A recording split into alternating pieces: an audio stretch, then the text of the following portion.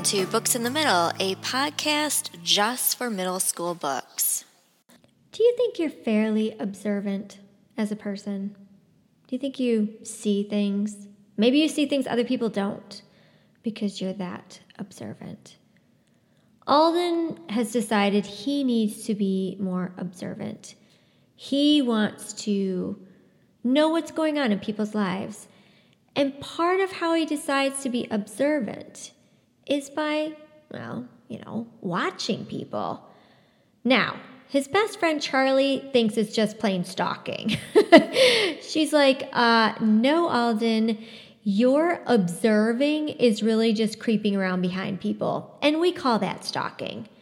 And she's begging him to stop doing it. But Alden almost has a compulsion. Ever since his parents died last year, he just really wants to observe people. He wants to know why they do what they do. So even though he has promised Charlie he will not stalk anyone for at least a week, when he sees Greg Mathis come out of school one day looking seriously mad, and this is unusual because Greg is like one of those people that, is all-American, everybody thinks is fabulous and has a smile for everyone, Alden takes notice. He thinks, why is Greg upset? This doesn't really make sense. So he decides to follow him. And Greg walks a long way away from school and from where most people live, out to this old park that hasn't really been used in a couple of years. And there he sees him meet his girlfriend. Now, Alden, because he's following him, has to be a little ways away.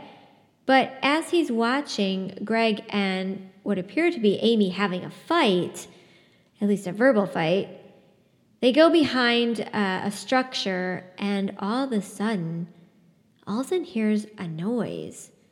And he decides he's going to investigate a little bit closer, and what he does scares him so much that all he does is run directly to his best friend Charlie's house. "What did you see?" Charlie asked. I could barely talk when she first opened the door, out of breath, with a huge weight pushing against my chest and a sharp pain ripping through my left side. Charlie's the same age as me, but a lot stronger from her after-school weightlifting sessions. So when I'd started to collapse, she caught me easily, brought me inside, guided me to the living room couch, and got me water to drink. Her parents aren't home yet, which I knew. Her mom works in an office. Her dad is the chief of police. Charlie and I have been friends since forever. I'm taking another sip of water, and Charlie asks me again, "What did you see?"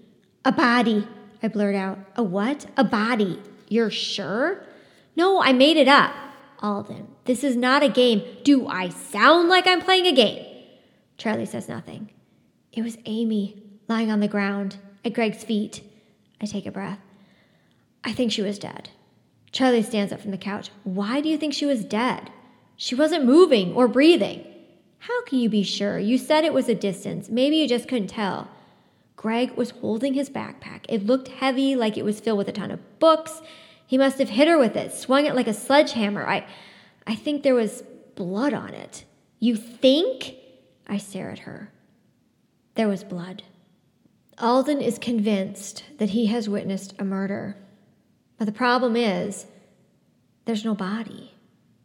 And if there's no body, is she really dead or not?